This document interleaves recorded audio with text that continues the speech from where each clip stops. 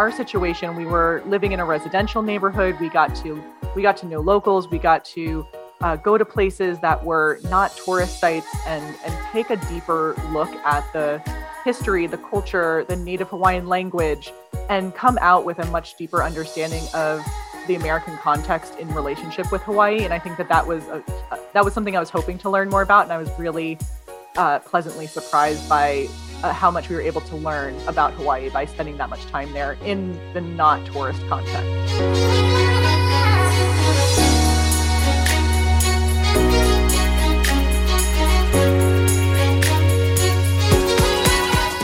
Welcome to the Crossing It Off podcast, where each episode we share the stories of individuals that are living out their bucket/life goal lists. I am your host, Roger Williams, and through hearing our guests' adventures, my goal is that you will find encouragement and empowerment to add and cross items off of your list.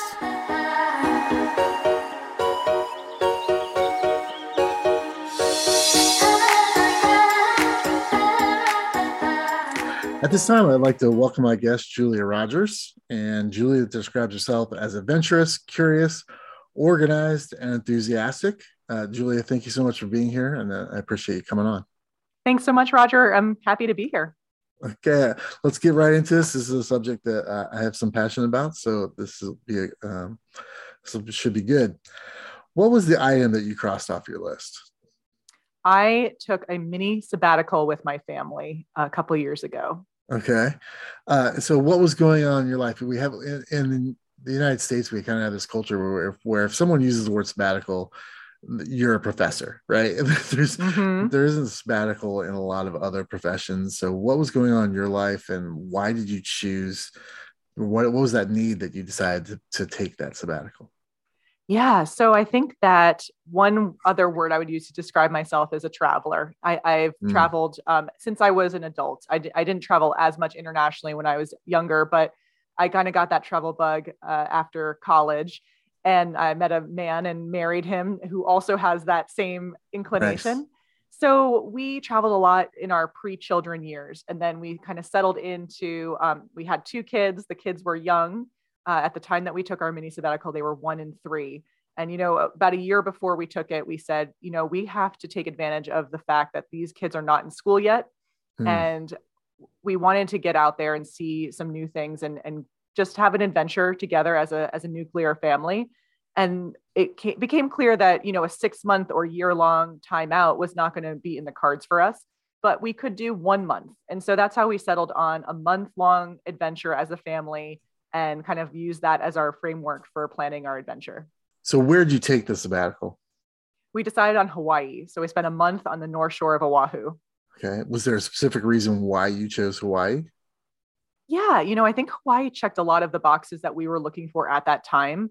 One of them was that, we love traveling to other places outside the States, but we thought for this particular trip, it would be, logistically easier with the little kids to go someplace that was within the U.S. borders, loosely speaking, but also, someplace with good healthcare. Someplace with good healthcare was also important to us, and a place that we felt like we could, just have ample experiences that were small kid friendly. So Hawaii was the spot for us.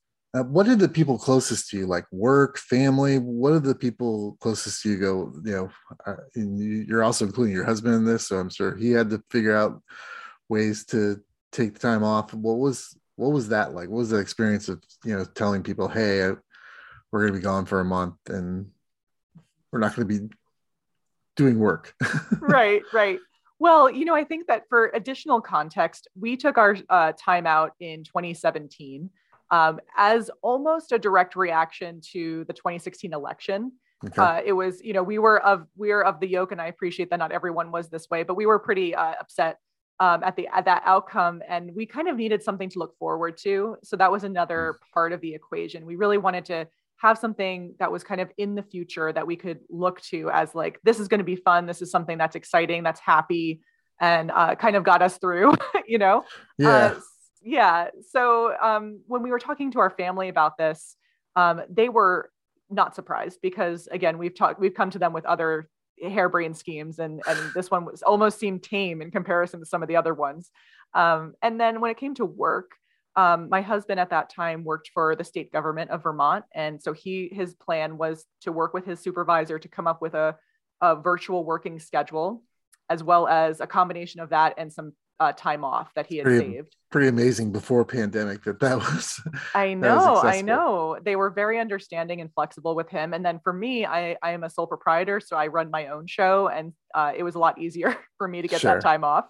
But we both still worked on our sabbatical, so I think that that's we can talk about that a little bit more if you'd like to. But that was how we made it work, since we kind of before our jobs needed to stay a little bit up on Right. what our projects and clients and things like that. But at the same time, I would say that it was, probably only 10 to 15 hours a week that we were actually working. Yeah, and I think you hit on something where it's like that issue of looking forward to something. I've experienced that myself.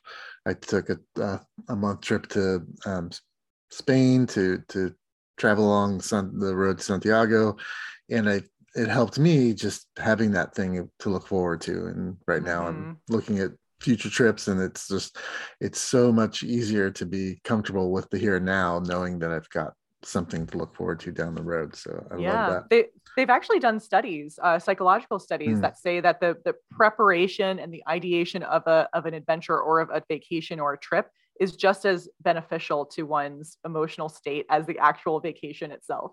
that's So. awesome. How did this taking sabbatical, how did it affect your family life while you were on it? Were there dynamics that changed between you and your husband, or between you and the kids, although they were younger? Were there anything that changed in you during that time period, good and Such a bad? good question. One of the things I really appreciate about my relationship with my husband is that his name is Tom, is that we travel really well together. Mm. We do well in any kind of team environment in general. And I think that, once you become parents, it's us against them a little bit. And so that plus trip lifestyle, we're kind of suited to that. I feel like we have a really good dynamic. And so that was complemented by this experience. I would say that we Great. had a really good thing going, even with the additional stressors that come with just kind of a temporary lifestyle. And then with the kids, there was good and bad. One of the things I observed in our daughters, is that they were each other's only playmates during that month. Mm, They had only each other, and they really grew as sisters. I think that their sisterly bond really cemented during that period. And then in this past year with the pandemic, they also had to reinvent their relationship once more as older kids. They're now 5 and 7, but that I feel like that foundation was laid in Hawaii, where they really liked each other and enjoyed playing with each other. And the older sister helped the younger sister. And so I just feel like Hawaii really helped out with that dynamic, of their relationship in a good way. On the flip side, our 3-year-old at the time was having a lot of meltdowns and I think transitional things with her schedule being upset. And we mhm. were pushing the envelope a lot with our daily schedule and trying to do a lot with the little time that we had. So that was a little bit of a strain, I think, from a perspective of her, as a young kid doing a lot, all day, every day. And then for us as parents, everybody was tired at the end of the day for sure. Wow. So, what was your hope for the sabbatical? What was you personally? There's goals for the family, but what were your goals specifically, or hopes that the outcome would be from taking this sabbatical? Well, one of the things I appreciate about the idea of being somewhere for a month is that it's longer than a vacation, but short enough that Mhm. it doesn't disrupt your entire life. And the idea of going to Hawaii was really attractive. I said all the logistical things that made it attractive. But the other thing is that Hawaii is one of those places where it is an onion. There are layers to that place. It is not something, a lot of people, tourists can go to Hawaii, you can stay at a resort that's completely sanitized from the local culture and not really learn anything significant about the place, not get a Mhm. true sense of place. Where our situation, we were living in a residential neighborhood. We got to know locals. We got to go to places that were not tourist sites and take a deeper look at the history, the culture, the native Hawaiian language, and come out with a much deeper understanding of the American context in relationship with Hawaii. And I think that was something I was hoping to learn more about, and I was really pleasantly surprised by how much we were able to learn about Hawaii by spending that much time there in the not tourist context. Was that intentional on your part to do when when you went, and how did you accomplish that? Right? How did you get to that space where that was your experience? Yes, definitely. That's kind of a goal of mine whenever I travel, even if it's for a short amount of time. I like to kind of scrape away that polished veneer that some locations have on top of them and dive a little bit deeper. And we do that through, creating relationships with locals and partners. So through my work, which is travel related, I do know a lot of people in a lot of places. So I'm able to kind of tap them for the inside track, or we had a lot of people in our world in Hawaii that would take us on various site visits or adventures and really, educate us and teach us. And so I think that there are ways to do that as a tourist as well. And I Mm-hmm. don't say tourist as a dirty word. I think that mindful travel is really what we should all be looking towards, Yes. especially in this post-pandemic reemergence, and slow travel. And so that kind of thinking about the ethics of where you're going and thinking about how to keep money local and all those kinds of things are how I like to travel normally. But we were able to kind of do that really intentionally on this trip. So we just talked about the hopes you had. What was, looking back on it after the trip, what was the impact you think it had specifically on you and yourself, and your how you re-entered life as you knew it before? I think that it was our first prolonged adventure as a family. And so I came away from that feeling really bonded with my Mm. family, as I think I mentioned. And also just, I always feel so renewed whenever I travel because I'm one of those people that if I can wake up every day and it's a little bit different, all the better. And so I think that coming away from that experience made me just feel really grateful and have that, and kind of I was able to carry that gratitude with me for a long time and still do. And, I was looking at some of the pictures from the trip in preparation for this interview and just reliving those experiences. I have such warm memories of that experience. And I think that that's something that as a society, we don't pay enough attention to experience as a commodity or as something that's worth investing in the way that I feel like we should. And when I look back on that experience, I wouldn't trade it for anything. It's worth any amount of money to have that Yeah. experience with my family. Yeah, and I think for me, it's when I travel, everybody wants to see pictures of stuff. Mm. Show us the stuff that you saw, and it's like, well, that's not where I'm at. It's like, I'll show you the people I met. Show you Right, the right. selfies Or like, the condo that we rented, actually it was more of an apartment, but the apartment we rented was right on the beach. And we mm, had a little lanai, which is a little kind of, you know, how do you say, like balcony, sorry. So we had a lanai, which is a balcony that you could open up. And so we slept open air every night because wow. our bedroom, actually we had a Murphy bed that came out from the wall because we had like a very small apartment. Yeah. But my husband and I slept on this Murphy bed and we opened up the lanai door and every night we heard the ocean and you Oh, could just see the stars from your bed. And that's a picture that you don't have that one in exactly. the camera roll, but that was one of those memories that I just always think about so fondly. Awesome. So you talked a little about traveling for your work. Can you share what you do and how this kind of impacted that work, maybe?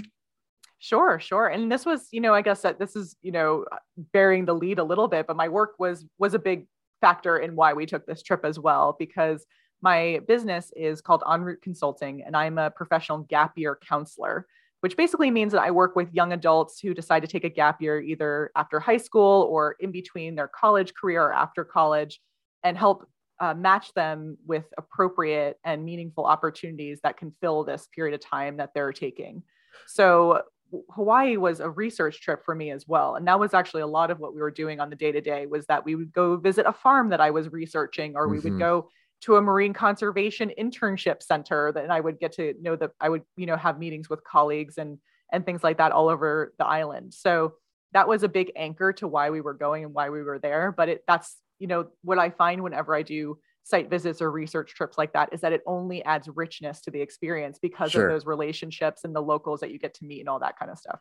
And I think that that's also another misconception that Americans have about a sabbatical. It's not a vacation. It's not, it is research. Traditionally, in a traditional sense of a Sure. sabbatical, it's about uh, professor doing research to improve themselves in the work that they do, or it's a pastor that's taking time off to immerse themselves in something that will enhance their ability to communicate to their congregation or whatever it is. But it's not, and it's the same thing with a gap year, I think too, is Mm-hmm. their misconception that, well, you're just going to sit at home and play Nintendo all day.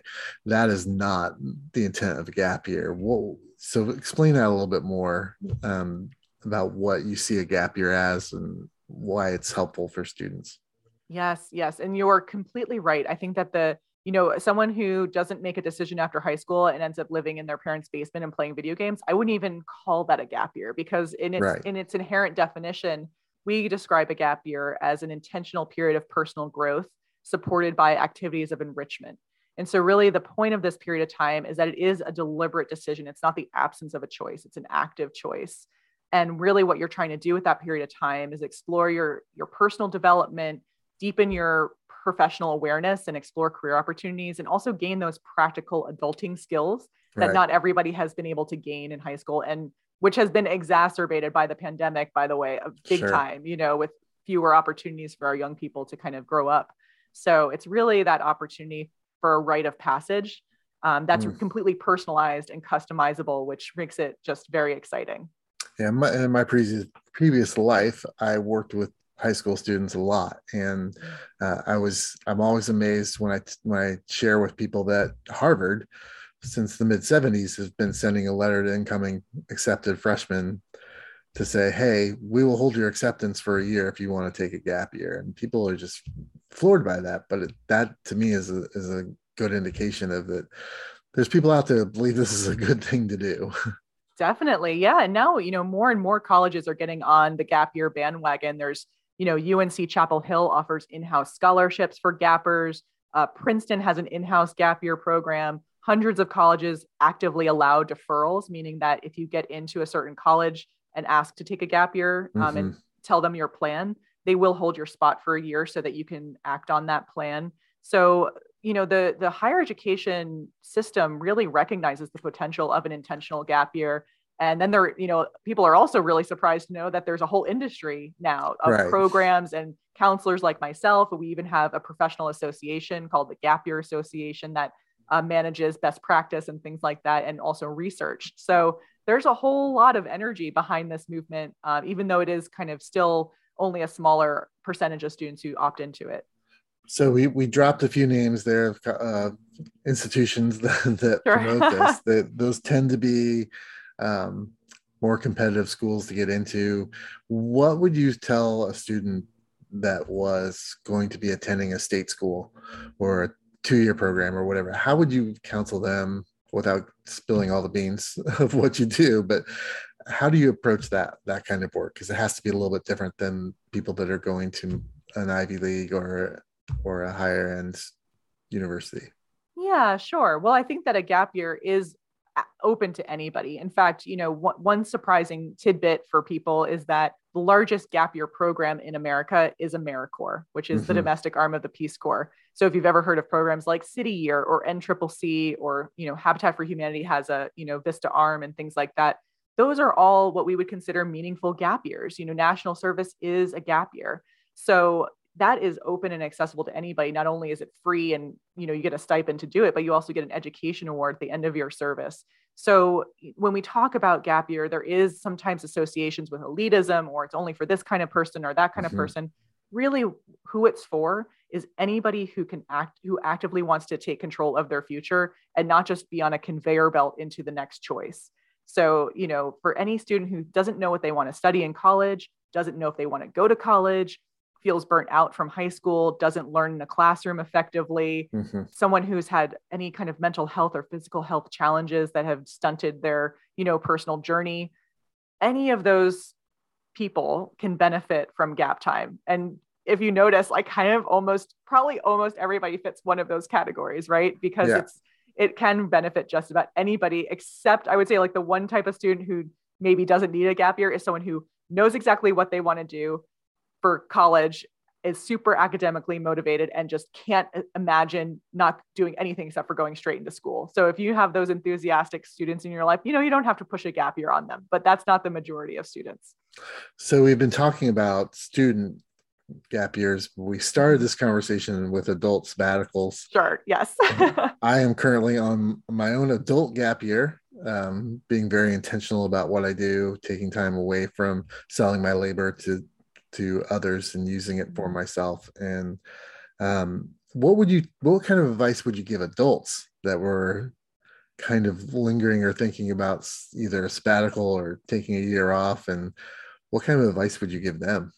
Yeah, yeah. And what one interesting, delineation between the student gap year and the adult gap year is the just the logistics that are involved. So I'm much more compassionate for adults feeling hesitant about taking a gap year. I have less patience for young adults who don't want to take a gap year because I'm like, you don't have any responsibilities yet. You don't have any debt yet. Yeah, You don't have people relying on you to feed them yet.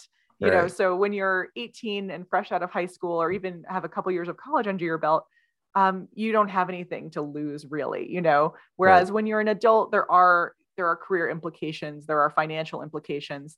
But I think that what the biggest thing is that people need to come at it from an abundance mindset and not a scarcity mindset when they think about what they could do this time. Especially with the virtual work revolution, there are so many ways to make remote work possible that we don't need to be tethered to one place if we don't want to be. So and then the other thing is, you can really get creative with how you utilize your assets to your advantage. So one thing to think about is if you own a house, or if you have even if you're renting, but if you're allowed to sublease, you can actually use your house as a way to help fund your Right. trip, by either renting it out on Airbnb or doing a house swap. So, thinking through what you actually have, you probably have more at your disposal to work with than you might think at the beginning. So. Awesome. Thank you for that. Um, as we close out here, what is the next item you want to cross off your list? Well, I guess I can say it here. I can announce here for the first time that we are planning another mini sabbatical for 2022, which I'm very excited about. We're thinking Indonesia is going to be our Okay. location. So we want to do kind of a level up as far as culture and challenge, for the family. But So still stay close to a beach though. yeah, exactly. Yeah, so for context, we live in Stowe, Vermont. So we live in a There landlocked you go. mountain town. So whenever we're thinking about where we want to spend time, it does tend to be tropical and beach oriented, I'll admit. But we're also just super excited to experience a way different culture, way different food, just have that really out there experience for the kids now that they're a little bit older. So that's definitely, so I guess it's same bucket list item, but just a different location. I'm trying to think if there's anything completely different that's on my bucket list. I do want to skydive sometime in the next couple of years, and Okay. so that's been a bucket list item for a while that I have not checked off. So we'll see if that can happen sometime soon. Okay. So let's backtrack just a little bit. So going to Indonesia, have you explained this to the girls? Do they understand what this might look like? Have you talked about schooling? What are some of those things that, to be able to cross that item off that are different now compared when you took the sabbatical 4 years ago or 5 years So ago? yes, so many different kind of things to be thinking about. The first time around, we were thinking more about childcare, like how can we find someone to help us out with the kids if we need it. Now, like you said, we're going to be thinking about, they're by then they'll be in first and third grade, so Mm-hmm. there are more school implications. But I did get the thumbs up from the principal that this is allowed. We could take a month off and we can work with their teachers and things like that to kind of come Right. up with a learning plan for them. So that is also, I would say, that don't think that just because your kids are in school, this can't happen for you. There are ways to work with your school system and with your educators to create a partnership in this, because learning outside the classroom is so valuable for young people. So that's one thing that we're considering. And, we haven't told the kids that much about this yet because we're still kind of keeping an eye on COVID. We don't want to get Sure. their hopes up and then have them be squashed. So I think that we'll start kind of as things start to look really good for this happening. It's going to happen towards the like fourth quarter next year, kind of probably November-ish time. We'll start kind of getting them prepared, probably starting in the summer, doing some educational work around Okay. getting them to know the culture and getting them excited. So that's kind of the plan Awesome. at the moment. Yeah. And then, so I'm going to go back to you, jumped ahead on the question, but what is something on your list that's completely different than taking a sabbatical? So I do keep a bucket list. It's in the back of a journal that I've had since I was 15. And one thing it's either number one or number two is skydive. So I do want to cross that off my bucket list at some point. Whether it'll be in the next year, I don't know, but someday, yes. So why has it been on the list for so long? So I've always been really particular about where I want to skydive. Like I want to do it in a place where I trust the planes. So that's one thing. Okay. But then also, I really want it to be visually stunning. And so there have been a couple times when I've been in a location like New Zealand where I'm like, oh, this would be amazing, but I didn't have the budget. Right. So, and now I'm getting hesitant because I'm a parent and I'm like, is this responsible? Should I be jumping out of planes? I have small children. So now I've gotten cold feet because of that, but it's still there. It's still something I want to do. I might be one of those 80-year-old grandmas jumping out of the plane when it doesn't matter anymore. I don't know. We'll see. Nice. So Julia, how can people find out more information about you, where, and your business, and anything else you want to promote?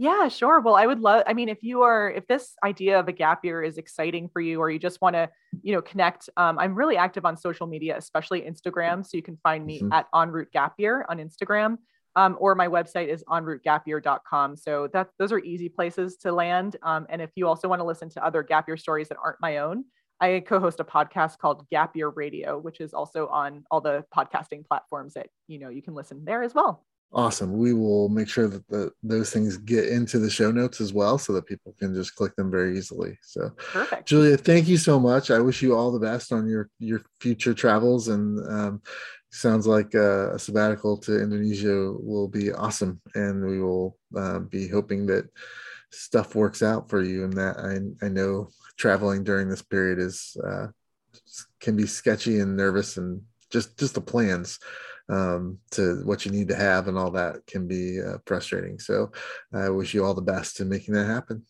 We'll stay flexible, Roger. Thanks so much for having me. Thank you for being here. Thanks.